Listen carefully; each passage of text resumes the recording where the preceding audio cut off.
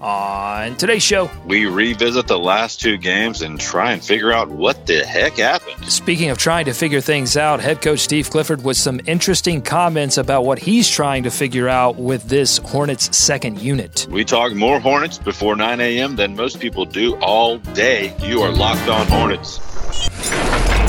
You are Locked On Hornets, your daily Charlotte Hornets podcast, part of the Locked On Podcast Network, your team every day. Let's go! Welcome into Locked On Hornets, Charlotte Hornets news and analysis in your podcast feed every day, whenever you need it. Today's episode is brought to you by our friends at Frame Warehouse. Visit framewarehouse.net to get the guaranteed best price on your next framing project. I'm Doug Branson, joined by the man, the myth, the legend, David Walker. David, did you stay up last night?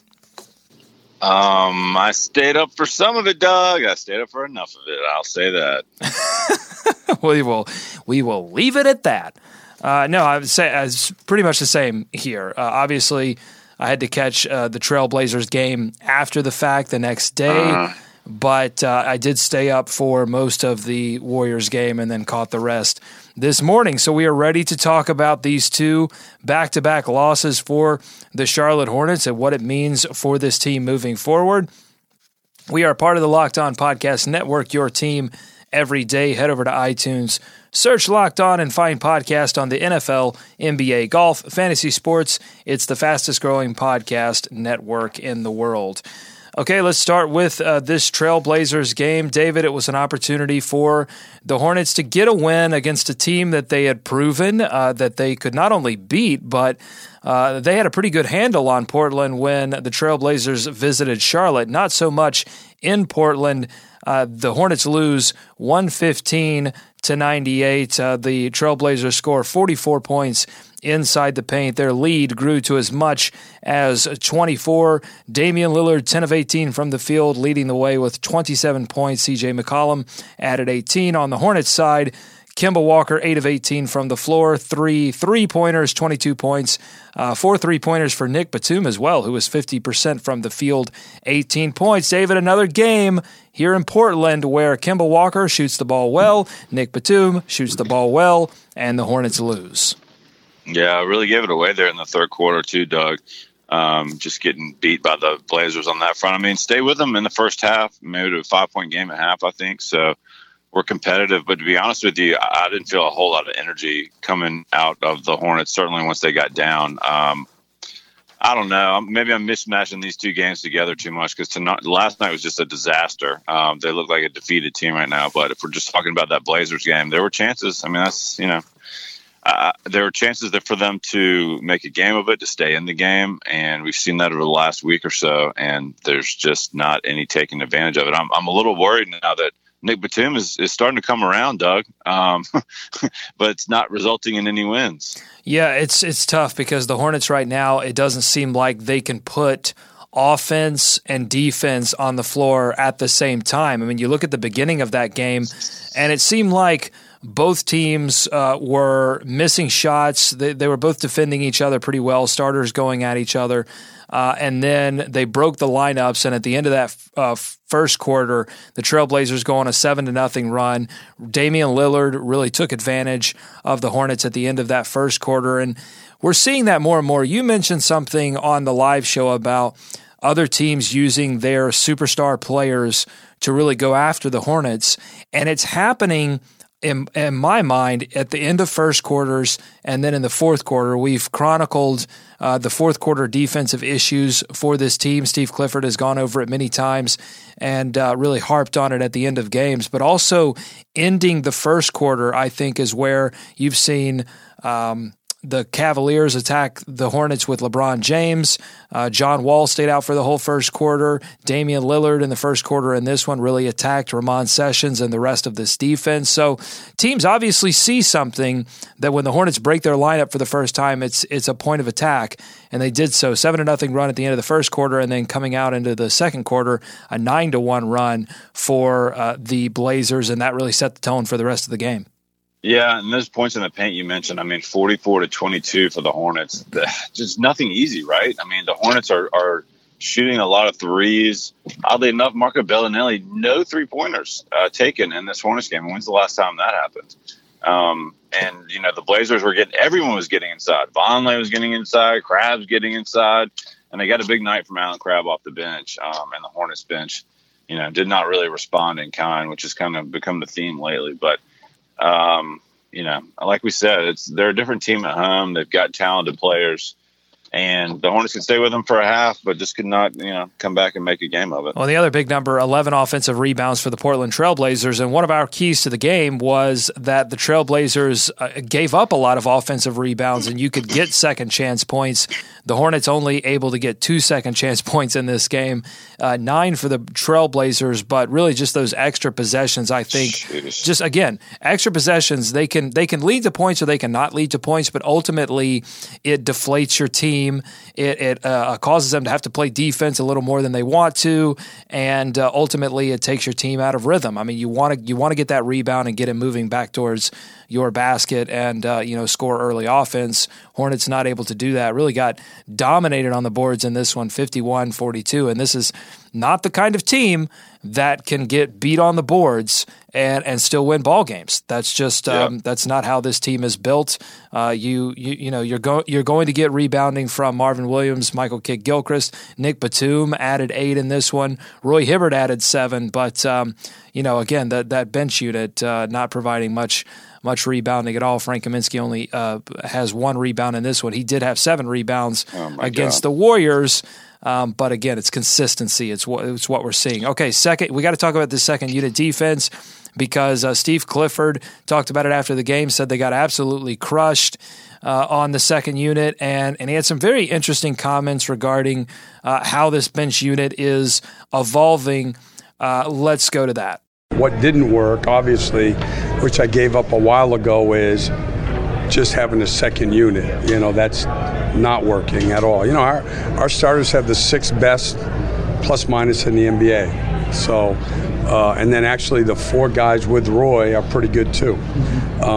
Except for that, we haven't been able to find lineups that work effectively, and that's the search. That's what we got to find. Hey, no offense, Roy. Yeah. And actually, they're not horrible with Roy, so that's good. Well, yeah. Look, Roy is really. He's laboring. He's doing the best he can. Honestly, really, that's it. I think physically, he's not in the place anymore where he can give you a ton of minutes and be the factor that the Hornets hoped he could be. That's why they signed him to a 1-year contract because, frankly, the risk was always there.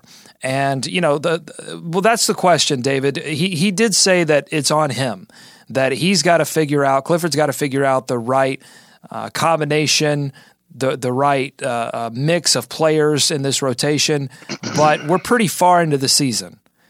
Injuries have been a little bit of a factor, but the team has been relatively healthy, especially those major pieces. I don't know if I think it's great that Clifford takes that personal responsibility. That's fine, but I don't. What's he gonna do? But you look at the rotations. He's moved Michael Kidd-Gilchrist around. Sometimes he plays at the end of first quarter. Sometimes he plays in the fourth quarter. Sometimes he doesn't. Marvin Williams. Sometimes he starts in the second quarter. Sometimes he doesn't. He's obviously filtering more starters in with the bench. Yeah. Sometimes that works. Sometimes that doesn't.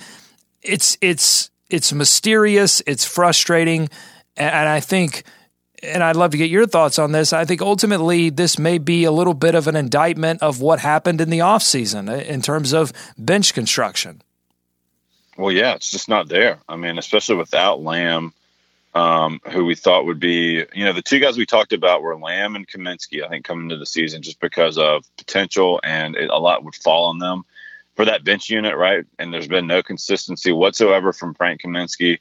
Lamb has just been, injured. He's been okay when he's been in there, has some good moments, but those 2 guys have not been consistent enough. Marco Bellinelli has had some nice moments as well, but you were never going to count on him for consistent night-to-night, scoring punch. And that's, what you have is this result. It's the bench unit has really fallen off and given them nothing, I think, over the last week and a half.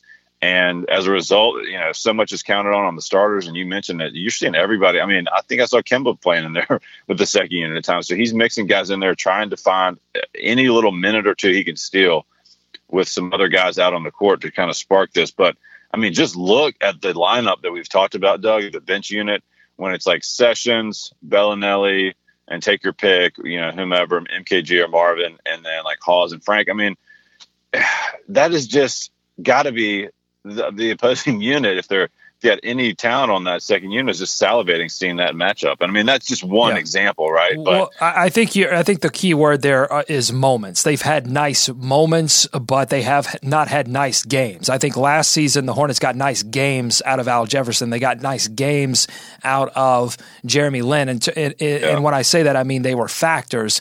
I think instead this season you've had nice moments from Marco Bellinelli, nice moments. And listen, moments can be great. In fact, you and I had a nice moment before the show on Tuesday. You gave me a new Hornets poster. That was a nice moment. And I'm going to have that poster framed, David. And you know where I'm going to have it framed? I do. Well, tell me where. Frame Warehouse, of course. Where else? If you have a poster, a jersey, Valentine's Day still coming up, Groundhog's Day, maybe you celebrate that with a poster of a groundhog, whatever. If you've been waiting to get something framed, don't wait anymore. Talk to our friends at Frame Warehouse. Listen, we're proud to partner up with Frame Warehouse because, number one, they're the first local sponsor that has invested in the best Hornets talk anywhere, and they've been family-owned right here in the heart of Charlotte for over 35 years. They have the guaranteed best price on your next framing project. At Frame Warehouse, you can frame almost anything for next to nothing. If you can think of it, you can get it framed, and they'll help you out. Sports memorabilia, posters for your office, maybe your kid's bedroom, jerseys, they can cube up helmets. Look, it's sometimes framing can seem like a daunting task because there are a ton of different framing options, or glass, no glass, but Frame Warehouse has framing experts that will walk you through the entire process. They're going to turn your project around super quick, and they're going to do it for a great price. Don't let your prized possessions go undisplayed. Talk to our friends at Frame Warehouse at one of their 6 locations in Charlotte. Go to framewarehouse.net to find the one near you and tell them Locked On Hornets told you to drop by. And honestly, you go to framewarehouse.net, you're supporting us. You're supporting the best Hornets talk in Charlotte, so please do. All right, back to what we were talking about, this bench unit struggle. I mean, you look at it, and it's not like this is another frustrating part, David. It's not like you can go to look at these players that the Hornets let go, like Al Jefferson or Courtney Lee and Jeremy Lin, and go, wow, look at the seasons they're having. They could be having those with the Hornets. I mean, Jefferson's averaging anywhere from 13 to 16 minutes with the Pacers. He's had a couple of nice games here and there, but he's getting 5-6 attempts. Percentages look good, but the total production is not something that would have turned the Hornets season around. Courtney Lee's doing a great job in New York, and obviously he torched the Hornets. That's probably the one player you could look at and go, man, if they had found some way to keep him. The problem is with both, look, Al Jefferson, it was money. With Courtney Lee and Jeremy Lin, it was the option to start. None of those 3 things were available to give to those particular players. And, I think it's more of a situation where you look at it and go, could they have found some better options? But that's tough too, because they put themselves in some tight financial situations by re-signing so many players. Yeah. I mean, they knew it was going to be tight, and so did you guys, and so did we, right? I mean, that's why so much depended on those 2 guys on the bench and the rest of that bench unit to kind of maybe surprise us, right? Because we hadn't seen a lot of it last year. So they knew this was going to be the case coming in, that they would depend on Kemba a lot and depend on Nick Batum. I mean, that's the thing that's weird, right, Doug? Like, when they were going strong to start the season, people were trying to figure out why it was happening. And now some of the stuff that wasn't happening then, like I think MKG on the whole is playing better. We mentioned Nick Batum has bounced back a little bit from his injury. And I know you saw some things from MKG you didn't like the other night, but like I still think he's gotten better as the season has gone on. And Kemba's been solid the whole way through. Obviously, they're missing Cody, but it's so reliant on those starters that whenever they go out and whenever even one of them is down for a little bit, with an injury, it just affects everything so much. And the margin for error for the Hornets has been small all along. MKG was improving, but I think like the rest of the team has not been able to maintain that consistency. I mean, he had 5 fouls against Portland, and it looked like he was a half step late on rotations, and he was fouling jump shooters. He fouled Klay Thompson last night against the Warriors on a jump shot. Well, at least he was close enough to him. Right. He's averaging, let me see if I can pull this up. Yeah, he's averaging in January 3.1 personal fouls versus 1.3 in December. And, still having issues.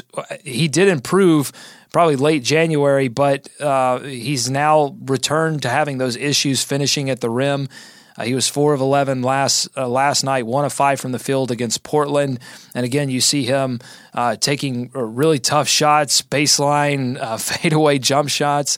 I mean, those aren't the kind of shots you want to see MKG take and then not being able to finish out around the rim. It's just been a struggle. There are a lot of holes on this team right now, and not a ton of solutions as Steve Clifford is definitely searching for something that's going to give them a spark. I mean, you look at the Wizards, and they made a tiny little adjustment where they got Kelly Oubre playing with the starters a little bit more, and it's turned their season completely around. But I just look at this bench unit, and I go, I don't know what there is left to try other than, and I see a lot of people asking on Twitter, should they give Christian Wood, who got a little run last night, should they give him some more time?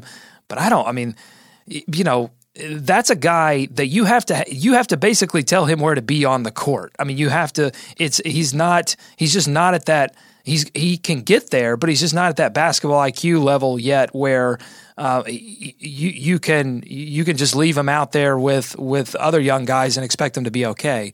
So I don't think that's the answer either.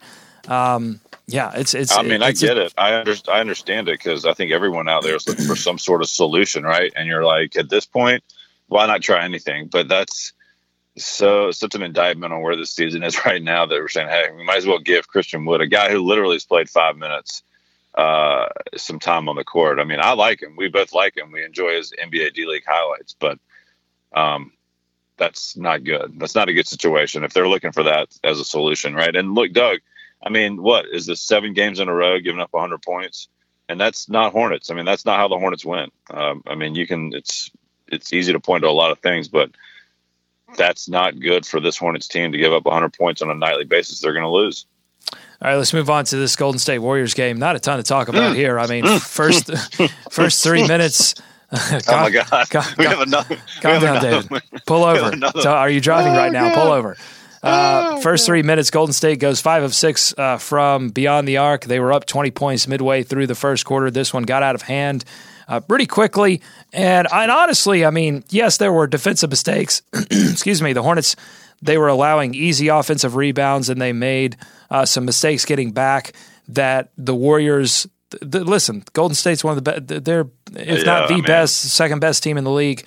And they take those mistakes and they turn them into 3-point shots. That is what they do. They are a factory of 3-point shots on mistakes. 21 second chance points for the Golden State Warriors, 38 fast break points, and the Hornets continue to not shoot the ball well from beyond the arc. So when they got down, that's another theme of this season. When the Hornets get down, they have trouble making, they say, 16, 20 points in the NBA when you've got a quarter and a half to play, that's nothing. Teams can come back. Well, if you have high-powered offense, yes, you can come back. The Hornets have not shown that ability this season. So a tough game, but Golden State, I mean, they, Klay and Steph, when they're in that zone, they could have done that to the Hornets when they played them in Charlotte. Could have easily turned into that same game. Klay and Steph were both missing shots. They didn't miss them in this one. Didn't even need Kevin Durant, and they won the game. Yeah, it's the difference between on the road, East Coast trip, right? It was the end of the road trip for Golden State. Yeah, being at home, and they're awesome. Yeah, I mean, they're ridiculous. You mentioned the mistakes by the Hornets. They were the Warriors were fantastic on offense, obviously, but their defense was smothering.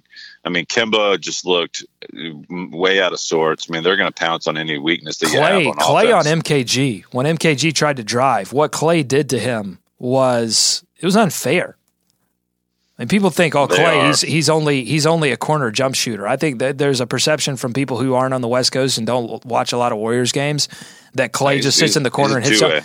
Oh my God!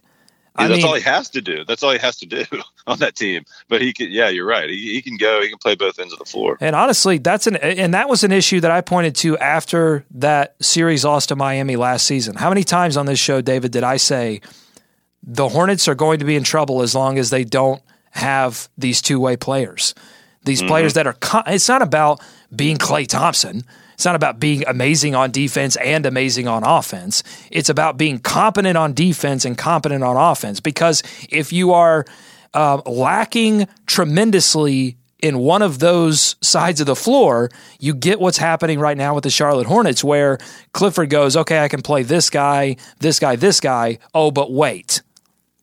Or if I do, oh, well, maybe I can play this guy, this guy, this. Oh, wait.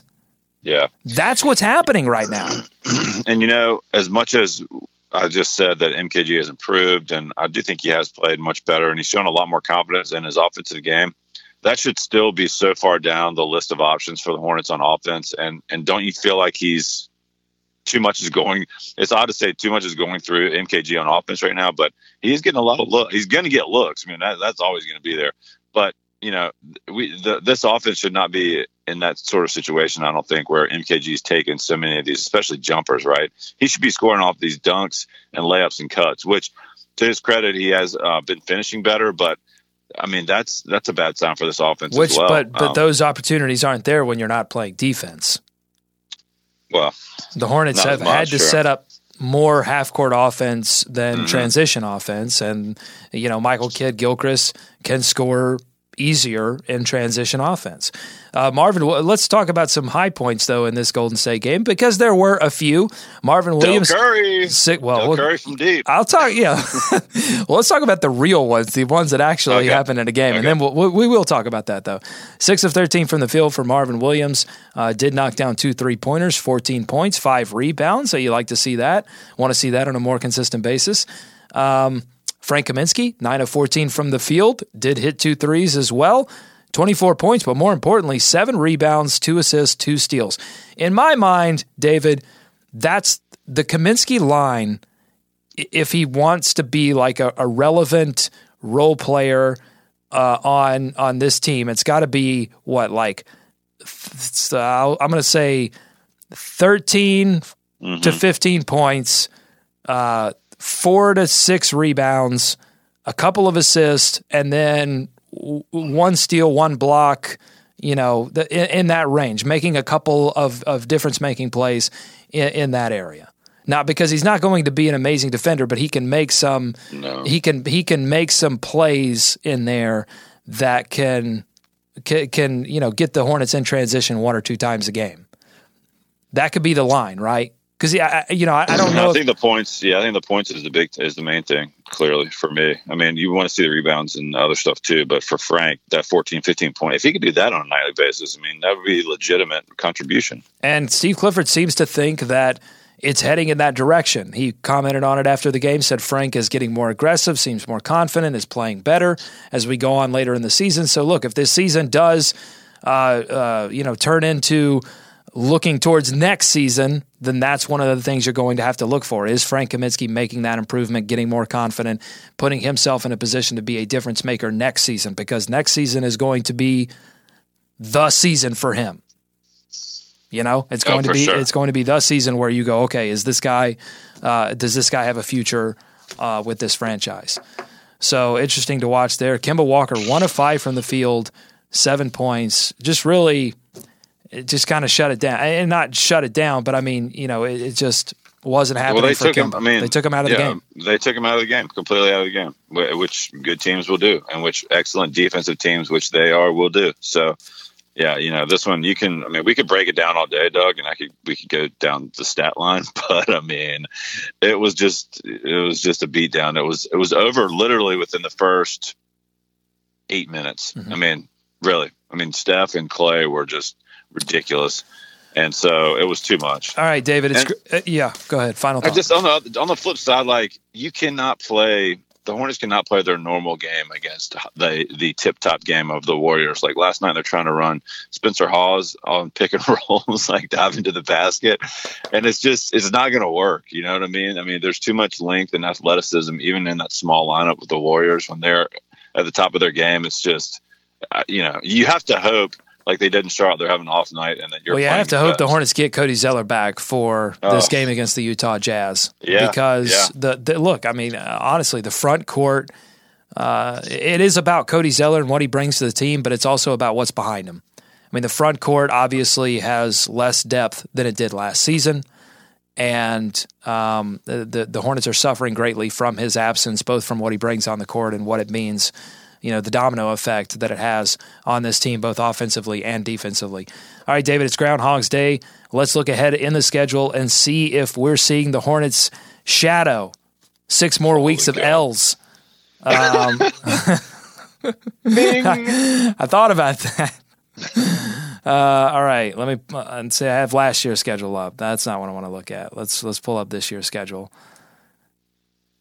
I've got good news and bad news. The good news is the All-Star break is coming up. The bad news is they'll be on the road for 2 freaking weeks after that. Yeah, so that's the problem, right? I mean, you look at the schedule and you say, well, around this time last season, the Hornets picked it up, but that's the concern, is that they will spend February 15th through March 4th on the road, games against Toronto, Detroit, who has beaten them a couple times this season, Sacramento, the Clippers, the Lakers, and Lakers, Phoenix, Denver, February 28th. They'll play 3 teams they can beat, the Lakers, Phoenix, and Denver. The problem is it will be on the end of that West Coast. It will be on the end of that road trip. So it's going to be very tough, to get all 3 of those victories, but they will absolutely need them.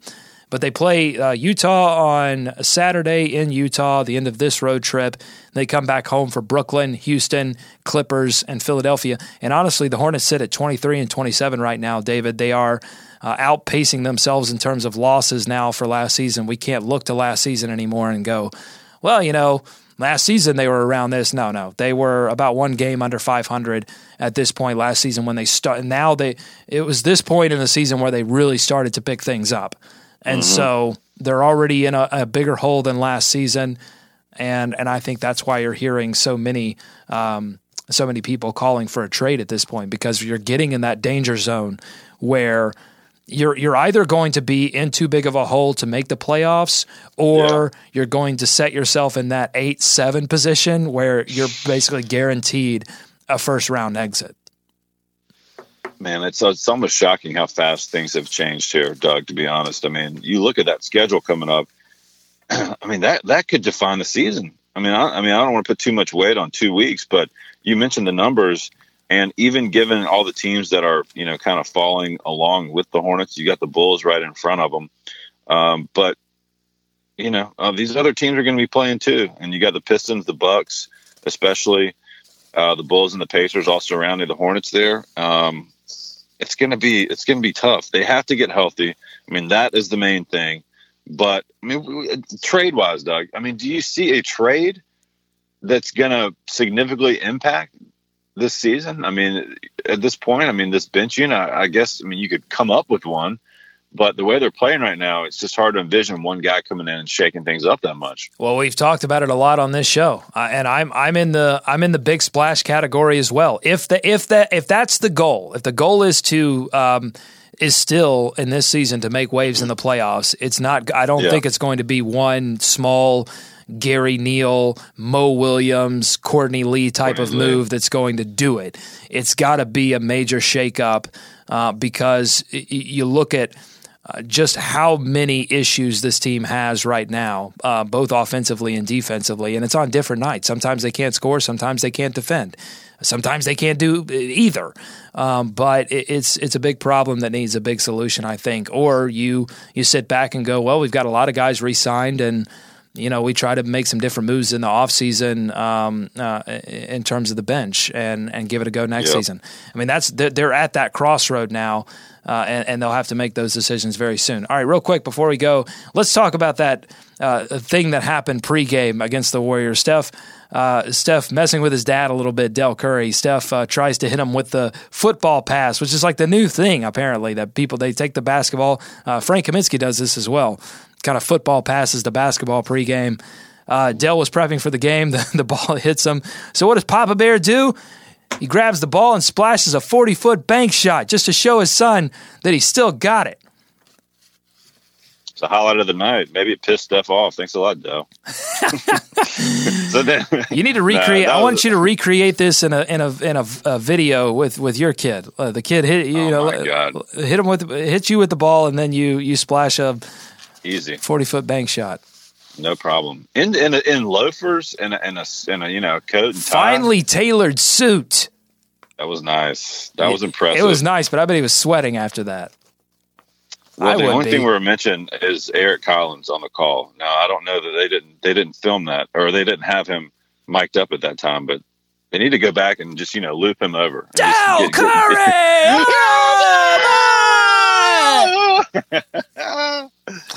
That would have been nice. Fun. There we just did it. Just put that. Just record. We'll get Captain Currit to take that and put it under. You're welcome. Yeah, you're welcome. Okay.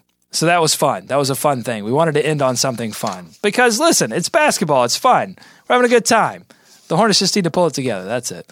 Thanks for listening to Locked On Hornets here on the Locked On Podcast Network. Follow us on Twitter at Locked On Hornets. We will be live tweeting this game coming up on Saturday against the Utah Jazz.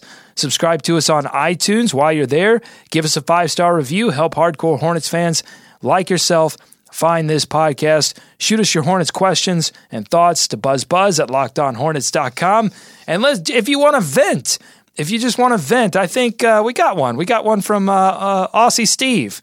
Let me pull this up. Let me pull this up before we go. Aussie Steve said, I thought we played really well tonight. Curry and Clay were lights out early and basically won them the game. Frank was tremendous. He has shown a lot of signs this season. That was his best pro game to date. I really like him getting more touches in the post. That's a great point there, Steve. Cliff likes to eventually get the rotation down to 9 for the home stretch.